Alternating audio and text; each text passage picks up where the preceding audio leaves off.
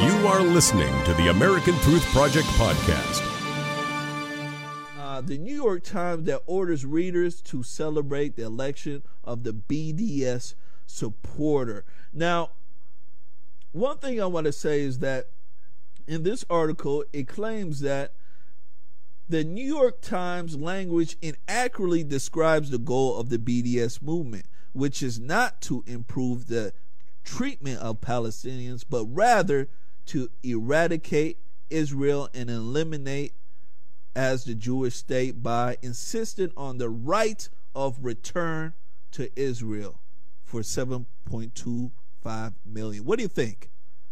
Well, first of all, we're talking about a congresswoman that believes this. I think she's your congresswoman. Yeah. I know. Shame on you for letting this happen. I tried.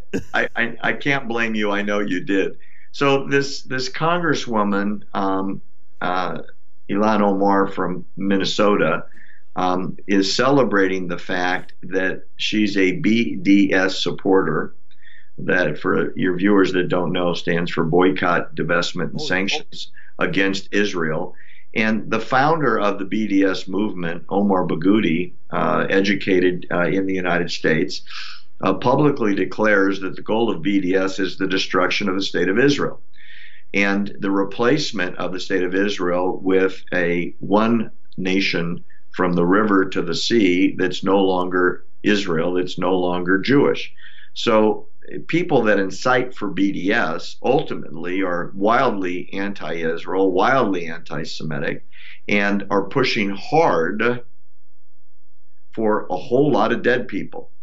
Now, this woman, who is one of those supporters, is your representative in the House of Representatives.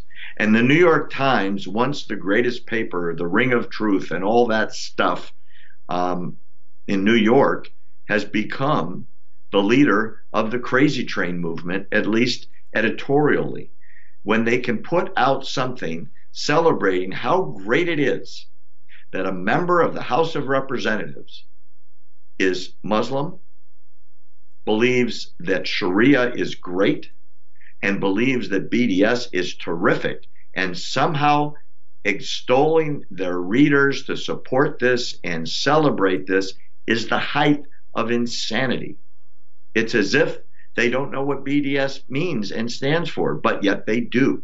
And they don't know what Ilhan Omar has said in her press conferences and in her tweets when it's all public record.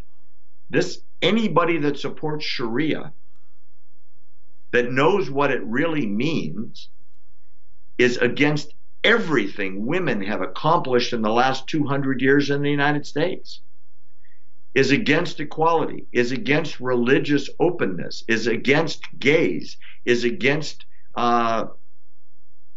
females having any equality. I mean, the list goes on and on and on. And she's your congresswoman, Jermaine.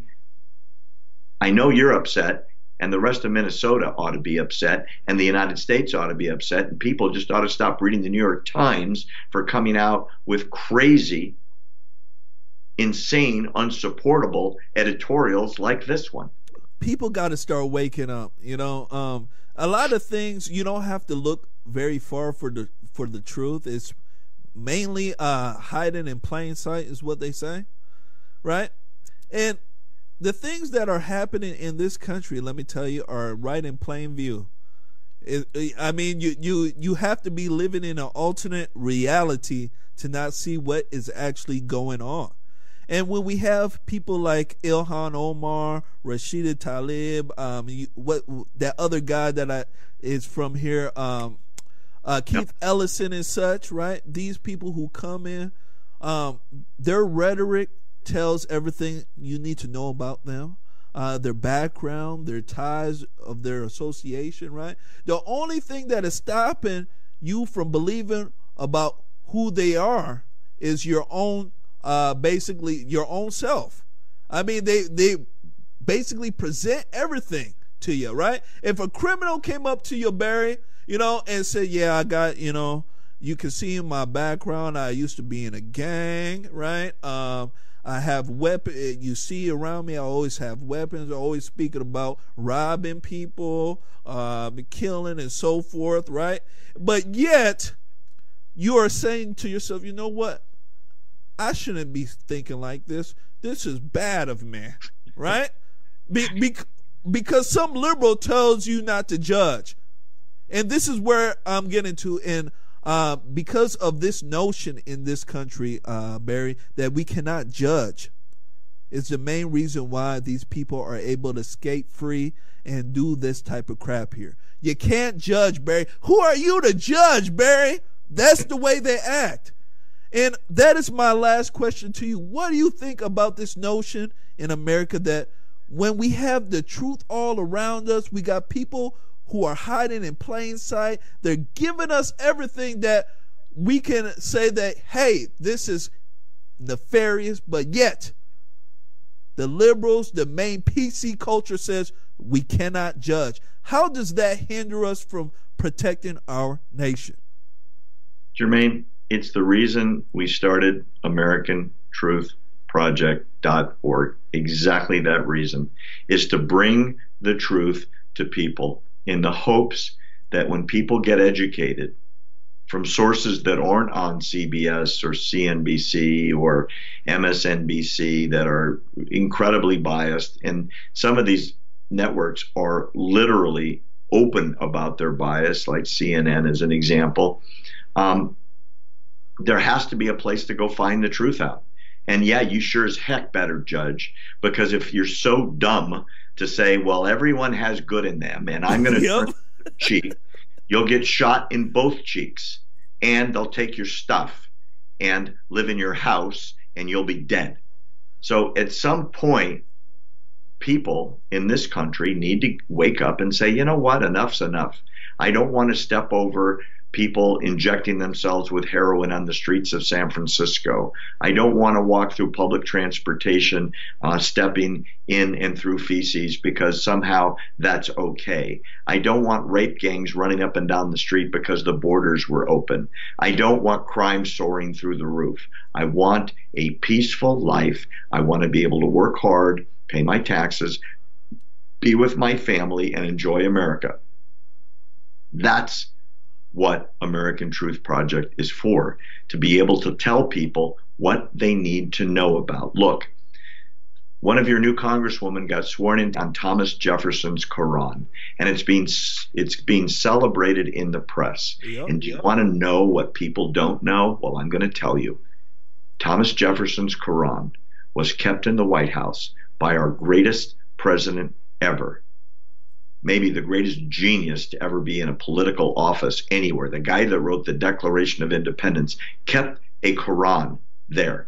And why did he keep a Quran? Not because he admired Islam, but because he was scared to death of Islam. And if you read his writings, he writes about how Islam is not and will never be compatible with the Constitution and the Declaration that he wrote, because they did not believe in a society where people were equal, where everyone got to vote, where property rights were inherently protected. And all the Bill of Rights they put together violate the Quran.